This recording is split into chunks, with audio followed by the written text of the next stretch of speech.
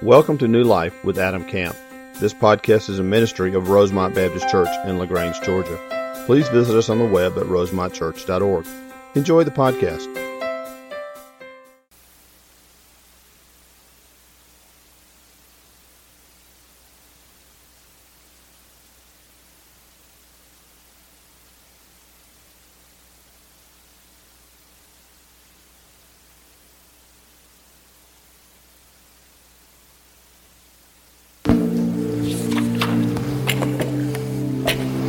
Let's pray together.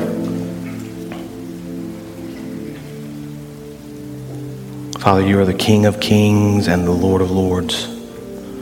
We cry out to you, Lord, to hear our prayers, Father, to open our hearts and our eyes to the truth of your word. Father, thank you for just an incredible time of worship as we just praise your name, Father. Sing praises to you. Allow us to continue now that spirit of worship, Lord, as we open up the truth of your word. Speak clearly to us. Help us to hear and understand your word, Father. I pray you would just use us in very powerful ways, Lord. I pray that as we study together, Lord, that you'd be honored and glorified. And I pray, Father, as we do every Sunday, that through the power of the Spirit, we will be transformed more and more into the image of your Son, Jesus Christ. It's in his name that we pray. Amen. Take your Bibles and open to Acts chapter 15 this morning. Acts chapter 15. We are continuing our study through the book of Acts, a series we've entitled From Ordinary to Extraordinary. And we've seen the Lord do such incredible things already to this point. We're just halfway through with the apostles and with Paul and with Peter and the early church. And I want to give you just a real quick background and reminder of kind of where we've been, and then look ahead to where we're going to go, then jump right into Acts chapter 15 this morning. This is important for our study this morning to remember that when Acts started and the Lord called the apostles to go and to preach and to make a difference through the power of the Spirit, they originally went to the Jewish people. Now, we talked about the vision that Peter had a few chapters ago. The Lord basically said, listen, you've reached out to the Gentiles. You've shared the Jews. You've shared the gospel with the Jews. It's time now to share the gospel with the Gentiles. And so Paul goes out on his first missionary journey. Antioch, the church in Antioch, is formed. And as Paul preaches and teaches, we saw this very interesting dynamic as we'd seen in the early part of the book.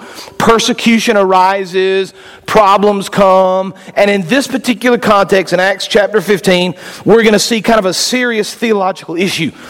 There's going to be a debate and dissension and argument. It's going to lead us to kind of think through some interesting things related, obviously, to the first century church, but also still related to us today. So let's just jump right in this morning to Acts chapter 15. We're going to read through several verses, then we'll come back and begin to apply some of this to our lives. Acts chapter 15, beginning in verse 1. But some men came down from Judea and were teaching the brothers, unless you are circumcised according to the custom of Moses, you cannot be saved. And after Paul and Barnabas had no small dissension and debate with them, Paul and Barnabas and some of the others were appointed to go down to Jerusalem to the apostles and the elders about this question. So being sent on their way by the church, they passed through both Phoenicia and Samaria, describing in detail the conversion of the Gentiles, and brought great joy to all the brothers. When they came to Jerusalem, they were welcomed by the church and the apostles and the elders, and they declared all that God had done with them. Verse 5. But some believers who belonged to the party of the Pharisees rose up and said, it is necessary to circumcise them and to order them to keep the law of Moses. The apostles and the elders were gathered together to consider this matter. Now, verse 7, after there had been much debate, Peter stood up and said to them, brothers, you know that in the early days God made a choice among you that by my mouth the Gentiles should hear the word of the gospel and believe. And God, who knows the heart, bore witness to them by giving them the Holy Spirit just as he did to us. And he made no distinction between us and them, having cleansed their hearts by faith. Now therefore, why are you putting God to the test by placing a yoke on the neck of the disciples that neither our fathers nor we have been able to bear? But we believe that we will be saved through the grace of the Lord Jesus just as they will. Now let's stop there. There's a lot in those first few verses, but here's something I want you to understand before I begin to explain it, kind of walk through it together. The Jewish people in this context of the first century had a lot of rules and regulations. If you were to go back and read through the Old Testament, you would understand there were a lot of do's and don'ts for the Jewish people.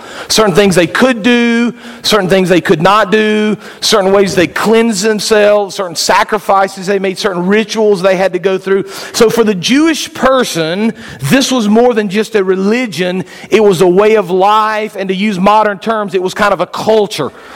They had a very specific culture that they lived in, a very specific way they lived. Within that culture, there were certain do's and there were certain don'ts. And so within this culture, within their kind of belief system, they had a certain way of doing things.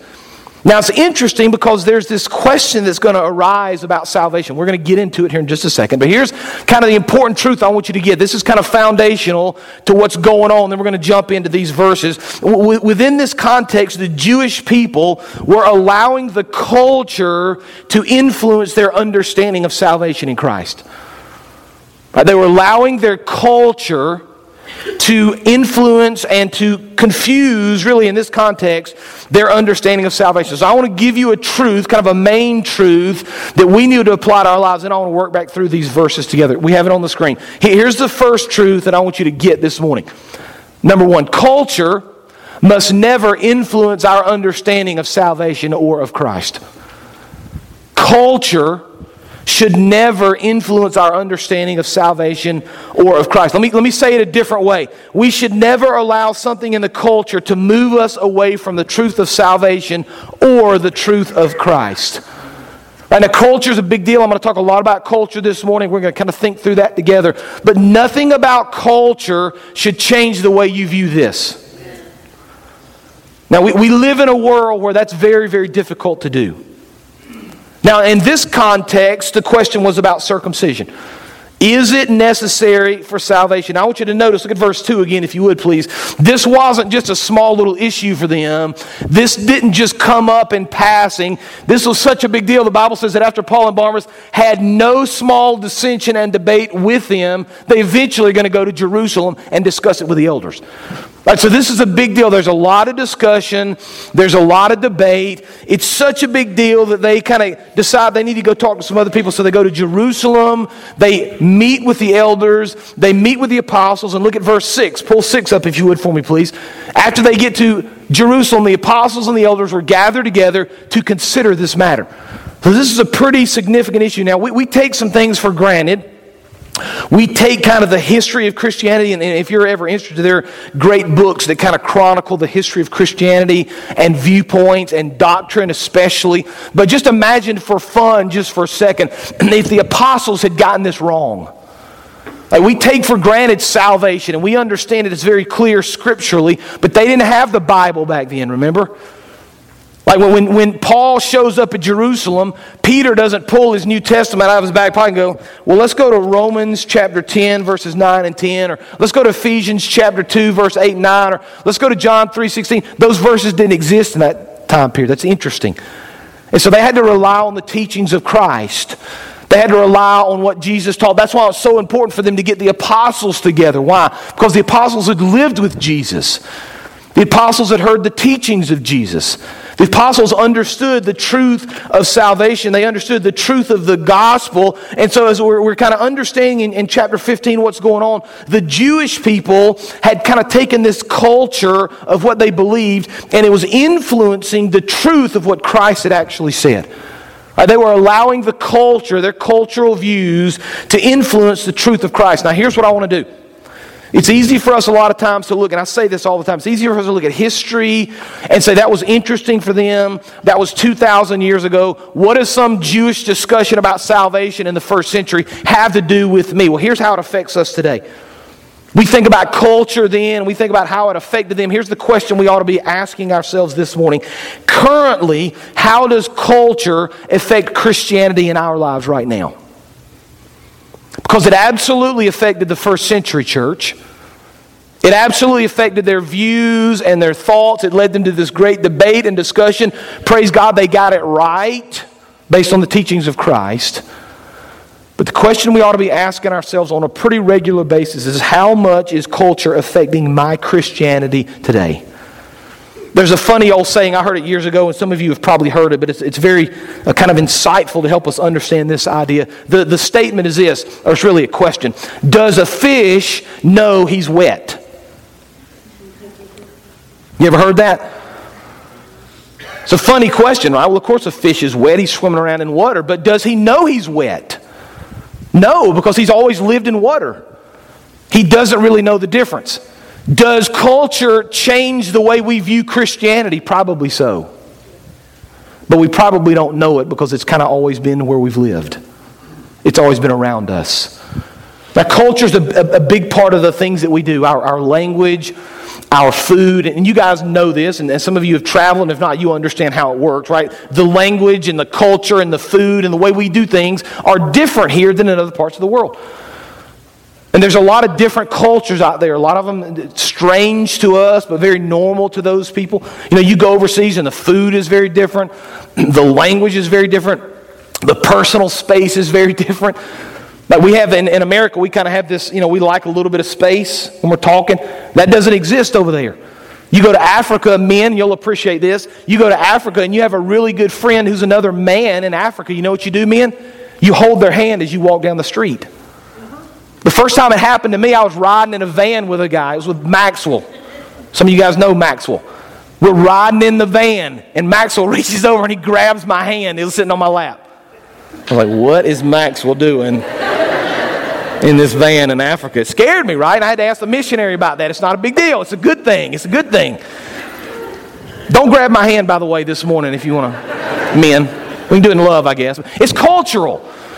Right? We have cultural things that we do. We went to Guatemala last year, and we were at the hotel about to do some actually done some training. We were about to go to the hotel that night with Joe and Megan, and next to our hotel was a big circus tent. And I loved the circus, and there were lights and sounds, and I said, Joe, listen, when we're done tonight with all of our training, can we go to the circus? And Joe and Megan said, we can't go to the circus. I'm like, really? Why? Well, the people of the church knew that we were going to the circus. They would think we were not very good believers. Why? Well, because they have beer at the circus, and if you walk into a room where they're serving alcohol, then you're not a good Christian, right? So they set up all these rules, these cultural rules. We would call them probably legalism. But what we understand when we kind of take a step back is that there are cultural things that affect us. Here's the problem with culture. It's back to the fish analogy. The problem with culture is that oftentimes it affects us in ways that we don't even necessarily recognize or understand. Like I would say to you, every one of us, all of us, myself included, are affected by culture in ways that we don't fully understand. And so is it possible that the culture is affecting church and our walk with Christ that we don't even fully understand? Absolutely it is. And so I want to give you some ways. I've just kind of thought through this and studied through this a little bit. I want to give you several areas. This is not exhaustive. There are certainly other things that we could talk about, but these are some kind of major areas that I think the culture has affected church and Christianity, maybe in ways we don't even fully understand. I've got them on the screen. I want to just kind of think through them together this morning. Here's the first one. We now have this consumer approach to church. It's kind of a me-centered idea of what church ought to be. That's cultural. You understand that, right? All right, here's the example. You need something from the store, so you go to Walmart, right? If Walmart doesn't have it, you go to the mall. If the mall doesn't have it, you go to Noonan, right? And you're looking for something very specific that you want. If you can't find it in one store, you go to another store. Right? That's a consumer model. That's a capitalistic model. It works in economies, and we get it. We know. But that same mindset now has kind of found its place in the church. So we now look at churches like this. Listen, if this church doesn't give me exactly what I want, if I can't find exactly what I want in this church, I'm going to go find it somewhere else. And if that one doesn't offer it, I'm going to get it somewhere else. And if that one does not... Now listen, I would say to you, if you're in a church that's not teaching the truth of God's Word, not grounded in Scripture, you should leave that church. But far too many people make decisions about church and their faith based on preference, not on truth. Well, I don't like that church. They don't have a very good Sunday school program. Well, maybe go start a good Sunday school program in your church then. I don't like that church because they don't ever go out and reach out to the community. Well, then go out and begin to reach out to the community yourself. We are called to be the body of Christ. We were called to serve and to go and to do. And when we find ourselves kind of in this consumer approach, me-centered, this is what I want kind of an idea, that's cultural. Because here's the truth we need to understand. I hope I don't hurt anybody's feelings, but I want you to hear this loud and clear from the pulpit. Church is not about what you want. Some of y'all are like, Church is about honoring Christ, glorifying the Lord, serving Him and others. That's what church is. It's a gathered body of believers willing to sacrifice our very lives if necessary for the gospel. When you live like that, it takes on a completely different meaning for church, doesn't it?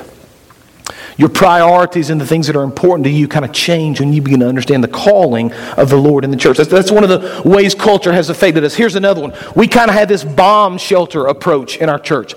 We hide out in the church. We shrink back from society. Right? So there's a lot of bad things in culture. We get it. We could talk about those all day long. There's a lot of things we don't like, that we're frustrated with. We don't want to be a part of. I get that. I understand it. But the calling is not to shrink back into a bomb shelter where nothing about the world or the community can penetrate where we are. That's not our calling. Our calling instead is to recognize the struggles of society, walk into society with love and grace and peace and hope, and make a difference out in the culture, not coming back inside the walls, building the bomb shelter, putting the society and the bad culture at bay and never thinking about it again. Christ didn't hide in the upper room. His disciples tried to until He gave them the Holy Spirit. And what did the Holy Spirit do? He got them right out of the upper room where they were in hiding, sent them out into the world to begin to make a difference. I think culturally, though, we found ourselves in this place that things are so bad that we say, you know what, just forget about that. I'm going to shrink back into the walls of the church, not really think about or worry about the things of culture. One writer said it like this: we've come to think of spiritual purity in terms of physical separation, so we avoid many of the places where the unsaved may be. We've become so preoccupied with church activities that we have no time and no interest in those things which are of interest to our neighbors, like the PTA, the city council, Boy Scouts, so on. We've become so alienated from the world in which we live, we can hardly relate to the lost in a way which provides an occasion to share our faith. Now, I don't want to scare anybody, but if I stood up here next week and said, you know, I'm going to start a Bible study in a bar next week. I'm going to be in a bar every Friday night hanging out with those people. Some of y'all will be like, yeah, I don't know, is that really a good idea? I read a thing years ago, and you kind of have to be careful when you think about what somebody's thinking and motives. But I read a story several years ago about men who started a Bible study in Hooters. I'm not kidding, it was true. And I thought, I don't know. I don't know. I'm kind of weighing that. But if you're honest, if there was a lot of accountability and you were careful there, man, we want to go to places where where unbelievers are living, right? We want to go in those worlds. That's what Christ did. He would have gone to the bad places, the places we consider the wrong things to do, whatever that might be on your list. Right? But we kind of fallen into this mentality of bomb shelter. Let's just get away. Let's distance ourselves completely from the world, build this bomb shelter so we never have to go into society. That's not our calling in Scripture. Here's a third way society has influenced us. We allow ungodly, and you can kind of substitute any media here, TV, movies, books, etc., to influence our thinking and sometimes our actions. Now, I'm not preaching against movies or books or TV. Those things are fine. There's nothing wrong with those things by themselves. But the things we allow in our minds sometimes can be bad, and oftentimes those are the forms of media we use to see the things of the world. I read an interesting article several years ago, and it's talking about the things that we watch on TV and the way people act specifically and the things they said. And it just made this, the guy in the article made a comment I've never forgotten. He said, listen, if the people on the TV screen walked into your living room in front of your family live, like a real person standing there, and said and did the things you watched them do on TV, you'd ask them to leave. You would never let them say those words in front of your family live. You would never let them do those things live. But for whatever reason, we've kind of fallen into this place where it's okay to watch and to think. We just, again, I'm not preaching against TV or books. I don't want you to think that. But we've got to be aware of what we're allowing to influence our lives, and culture will influence us greatly in that way. If we're not very careful, if we don't have our guards up, if we're not aware of what's going on, culture will influence us. And then the fourth, we kind of fallen into, because of culture, into this works-based salvation idea. Let me tell you what I mean. This is very prevalent in the South. In the South, you start talking to somebody about salvation, and they say something like this: well, I don't smoke, or they don't say these words, but here's basically what they say. I don't smoke or drink or curse. I'm good, man. I'm a Christian.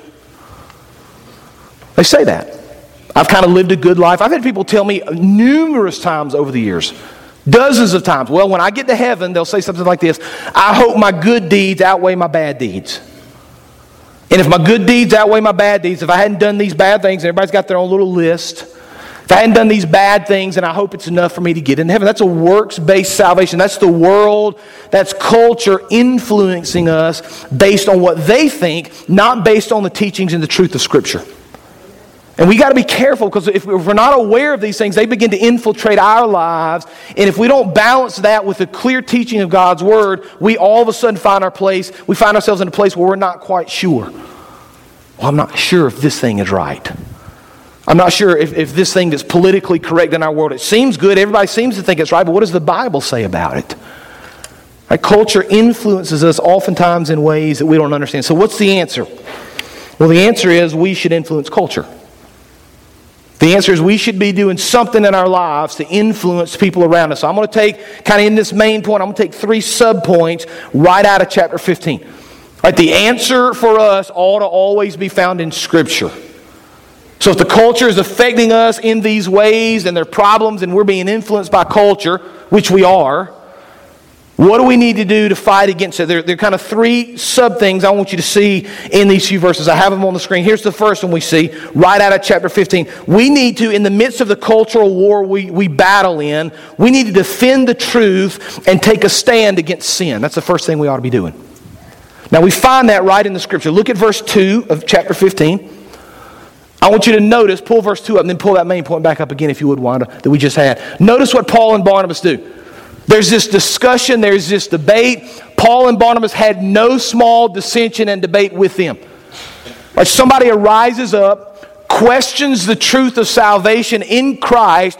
Paul and Barnabas, instead of retreating back into their room, running in fear, hiding, sweeping it under the rug, being afraid to engage in conversation, instead they have this ongoing debate, no small dissension. They're arguing and discussing. They're standing up for the truth. And how many believers do that when somebody questions the truth of God's Word? How many of us are willing to defend the truth, even when it's not popular? It doesn't take you long if you have real conversations in the world to come up against somebody who disagrees with something you believe in, somebody who doesn't fully understand the truth, somebody who may talk about a sin as if it's something good or fun or beneficial. Are we defending the truth? Are we taking a stand against sin? Because if we really are honest and we really are truthful about wanting to influence the culture, one of the things we better be doing is defending the truth, standing up against sin in our world. Too few Christians do that. We just kind of go along to get along. It's a lot easier for us. It's a smoother road. It's just something we don't want to have to worry about. So we just kind of kick it on down the road, so to speak. We just ignore it. We don't defend the truth. We just let it pass by. Don't ever say anything about it. That's not what Paul did. If we're going to influence culture, we defend the truth. We take a stand against sin. Here's the second thing we see. We should share the love of Christ wherever we go. You want to really influence the culture? Then you need to share the love of Christ wherever you go. Look at verses 3 and 4 again, if you would, for me. Pull up verse 3 again. So being sent on their way by the church, this is Paul and Barnabas, look what they did. They passed through both Phoenicia and Samaria, complaining about the church and all that the followers had done, and they bickered among themselves, and everybody was angry.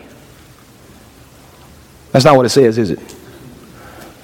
It sounded like it. That's cool. I kind of wrote in, you thought it was really the Scripture. It's like, I didn't really see it here. Instead it says, describing in detail the conversion of the Gentiles, and brought great what? Joy to all the believers. So they described in detail the conversion. Here's basically, let's put it in modern terms. Hey guys, listen to what Jesus is doing. Listen to what Christ is doing. Paul says, can I tell you about the people that are getting saved? Can I tell you how the Lord's at work in my life? Can I tell you what the Lord's doing in this church? Can we talk about all the cool things God's doing? And when they told the people these things, when they described these things in detail, it brought what? Great joy to the brothers. Go back to those truths we had just a second ago. We ought to be sharing the love of Christ wherever we go. Why? Because when we share peace and love and grace and hope and joy, people are affected by that. Now, people like to be around other people that are excited and joyful and happy, right? Are you a joy giver or a joy stealer? It's a good question. I mean, when people see you at work, do they just, hey, and they want to talk to you because things are good? Or do they see you coming like, oh, he's going to complain again. I can't deal with this today. We have those people. We know those people. Are we sharing the love of Christ? Are we walking through this world talking about all that Jesus has done for us? Are we bringing joy to people? Are we influencing the culture in a positive way? And then the third kind of subpoint here, we need to be ambassadors for the gospel of Christ. Look at verse 7 again. I want you to notice what Paul does, and what Peter does. After there had been much debate, Peter stood up and said, brothers, you know that in the early days God made a choice among you that by what? My mouth the Gentiles should hear the word of the gospel and believe. Peter says, listen, I am an ambassador for Jesus. It's by my mouth. It's through my speech that these people are going to hear the word of the gospel and believe. It's not enough for me to be passive. It's not enough for me just to ignore this. God has given me this calling. He's placed this on my heart. He wants me to use my mouth and my lips and my words and my actions to be an ambassador for the people of the world. Like, if we really want to influence culture, we should be ambassadors for the things of Christ in everything that we do. One writer said it like this: every aspect of human life and culture is ripe for Christian witness. Every dimension of culture, whether it's art, science, or politics, is an arena in which we can speak about Christ with our lips and reflect Him with our lives. We thank God for the existence of culture and recognize whatever is good in it, while at the same time seeking to redirect whatever is not good toward Christ. Right? Culture is a big deal. It influences us. If we're not careful, it will change us and shape us and mold us. We need to, through the power and foundation of Christ, be shaping and molding culture. Now let's continue. We need to continue on with this. Look at verse 7 again, Acts chapter 15, verse 7. We just read that about the mouth and sharing the gospel. Look at verse 8, flip on to 8. And God, who knows the heart, bore witness to them by giving them the Holy Spirit, just as He did to us. And He made no distinction between us and them, having cleared their hearts by faith. Now, therefore, why are you putting God to the test? By placing a yoke on the neck of the disciples that neither our father nor we have been able to bear. But we believe, this is crucial, verse 11, that we will be saved through the grace of the Lord Jesus, just as they will. Here's the second major truth, right? Culture is going to influence us. We got to be careful. We got to be aware. We influence culture, and the way that we do it is by having this foundational understanding. Truth number 2, salvation is by grace alone, through faith alone, in Christ alone. Right there in verses 9, 10, 11. Right, Peter says, listen, the culture is kind of raining down on us. The culture is questioning us. They're dissension, and we're not quite sure. They're debating. We need to hold firm to this foundational truth that we are saved by grace alone, through faith alone, in Christ alone. Like we ought to live our lives and kind of fight this cultural battle with this as our rallying cry. Now, I talked last week, and I'm not going to give you a pop quiz. I wouldn't do that. But I told you last week, one of the things I talked about is that you ought to have some sort of a gospel presentation memorized. Right? You ought to be prepared to have conversations with people. You ought to be prepared to have spiritual conversations with people. You ought to be prepared to turn things to spiritual discussions, whatever that looks like. And then you need to have some sort of a simple gospel presentation. And so I want to show you, this is kind of a follow-up from last week. I want to spend just a couple of minutes doing it. I told you about the Roman road. And as we think about salvation, grace alone, faith alone, Christ alone, I'm going to walk through the Roman road just very quickly because I don't ever want to miss the chance. If somebody in here is thinking, culture does affect me, I know who Christ is, but I've never really accepted Him. I've never thought through grace and faith and Christ alone. I've never trusted Him as my Lord and Savior. So I'm going to give you very quickly the Roman road. And as you're listening to it, you can do one of two things. If you are a believer, you should be following it and maybe even thinking through how you can use it in your life. If you're not a believer, I hope it challenges you and the Holy Spirit directs you to give your life to Christ. So very simply, we've got 4 verses. Romans 3:23. For all have sinned and fall short of the glory of God. Everybody. You, me, everybody. Your deacon, your Sunday school teacher, everybody. We've all fallen short of the glory of God. Now that sounds bad enough, but the next verse we're going to give them explains why this is a terrible thing that happens. Romans 3:23, for all have sinned and fall short of the glory of God. Romans 6:23, for the wages of sin is what? Death. But the gift of God is eternal life in Christ Jesus our Lord. Right, so we've all sinned. It's separated us from the Lord. All the bad stuff we've done, because of that sin, Scripture tells us it's going to lead us to death. Physical death eventually, spiritual death absolutely now. Death is brought about because of sin. Right, so we're in a bad place. We've sinned. Sin leads to death. Next, Romans 5:8. But God shows His love for us in that while we were still sinners, Christ died for us. So we've sinned, we've been separated from the Lord. That sin leads to death, but the Lord demonstrates love for us. How does He do it? That while we were still sinners, right? So that kind of throws out the whole idea that people need to get right first and then they can get saved. You ever heard somebody say that? Well, I got to fix some things first, man. I got to quit doing these things, and I got to quit. And then after I get all that right in my life, then I'm going to accept Jesus, and everything will be fine. The truth really is that we accept Christ while we are sinners. In the middle of our sin, Christ gave His life for us. And then you wrap it all up, Romans 10:9 and 10. Because if you confess with your mouth that Jesus is Lord, and believe in your heart that God raised Him from the dead, you will be saved. Verse 10. For with the heart one believes and is justified, and with the mouth one confesses and is saved.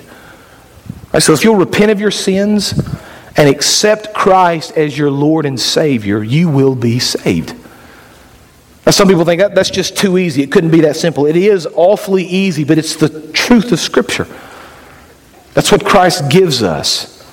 And we need to understand if we're going to impact the world for Christ, if we're going to culturally make a difference in the world, we do it. Pull that second truth back up for me, if you would, that main truth. There it is. We do it by understanding salvation is by grace alone, through faith alone, in Christ alone. Now, I want to finish up. We're running out of time, but I want to see where this goes, right? The kind of so what idea. So what does this mean? What does this matter? Look at verse 12 again. Let's finish up this text. So all the assembly fell silent, right? Peter's just stood up and said, listen, we're saved by grace alone in Christ. Culture's attacking. There's questions. There's division. We're uncertain. But listen, here's how we're saved. And all the assembly fell silent. Verse 12.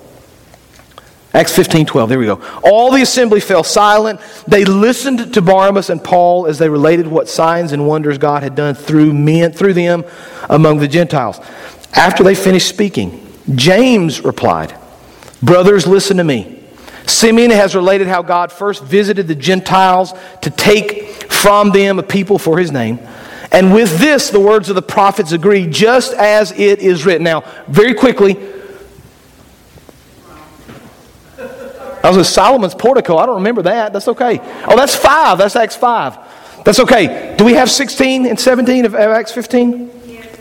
Okay, that's okay. That's okay. So, but that's fine. As you're doing that, I want to tell you something about Acts 16, 15, 16, and 17. What's going to happen now is James, who's speaking, is going to quote Amos.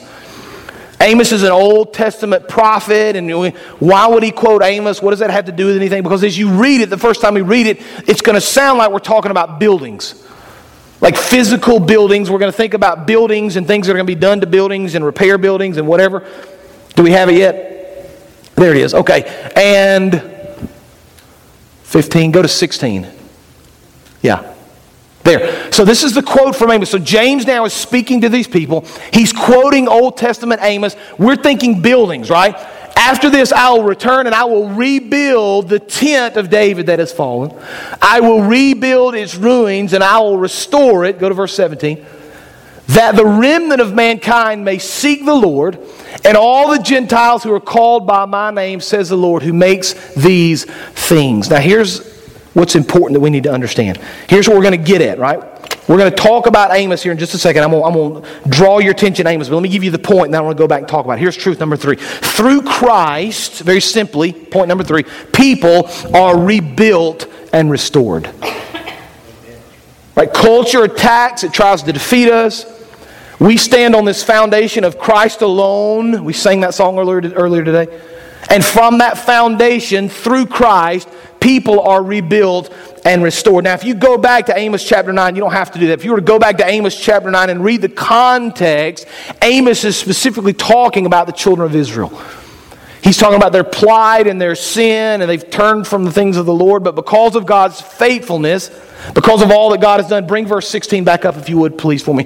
Because of God's faithfulness with the people of Israel and all God has done for them, after this, he says, I will return and rebuild the tent of David. Those are the people of Israel. I will rebuild the tent of David that has fallen. I will rebuild its ruins, and I will resolve it. Right? There's this idea that we're going to be rebuilt, that we're going to be restored, all because of the things of Christ. Now here's the application. This is why this matters to the world. Because there are people in our world, and you know them just like I do, that live with wreckage and with junk and with just baggage from the past. Some people have kind of gotten past it, and many have not. And you probably have conversations with people. I have conversations with people on a regular basis, and we kind of look at their past and the mistakes they've made, and they want to talk about all the issues they've had to deal with. Here's where this is important for us. Because God can take all that junk and all those mistakes and all that baggage and all that ruin and wreckage, and He can build something. He can restore something beautiful and holy in your life through that. Amen. That's the truth of the gospel. That truth will change the world.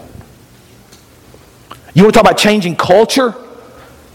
You start directing people to the truth of Christ and the foundation of Christ and how Christ can rebuild and restore their lives. When people begin to understand that and accept that their lives are changed, other people notice, that begins to change culture, that begins to change the world.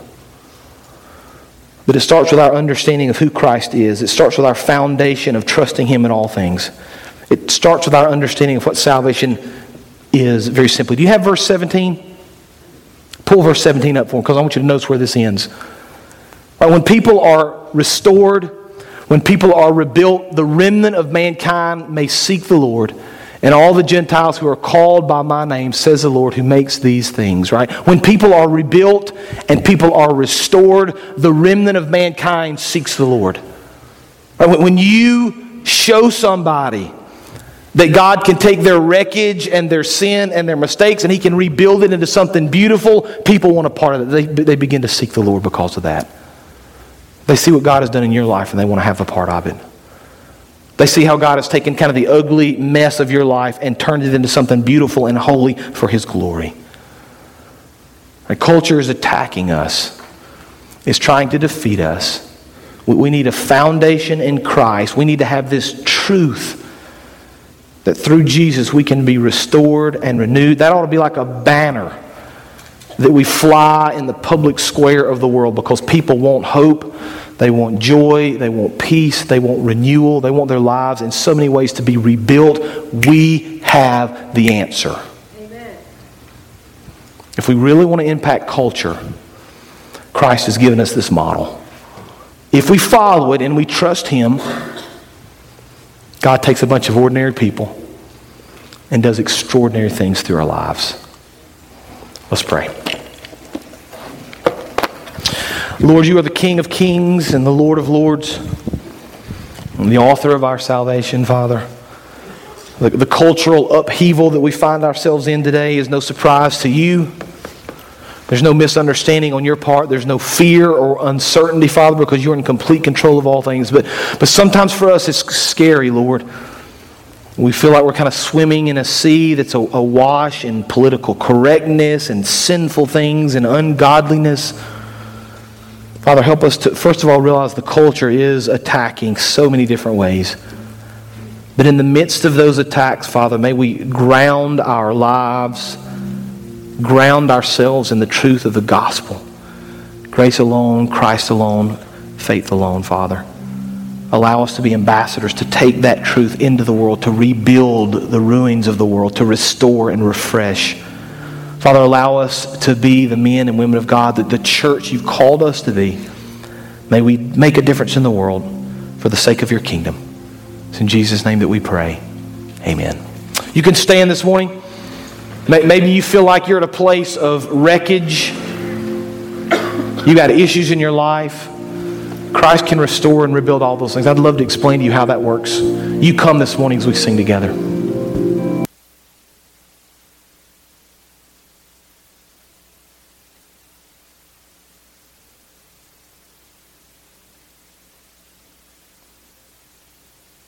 Thank you for joining today's sermon. We would love to hear how today's message blessed you. Use the Contact Us link on our website at rosemontchurch.org. God bless.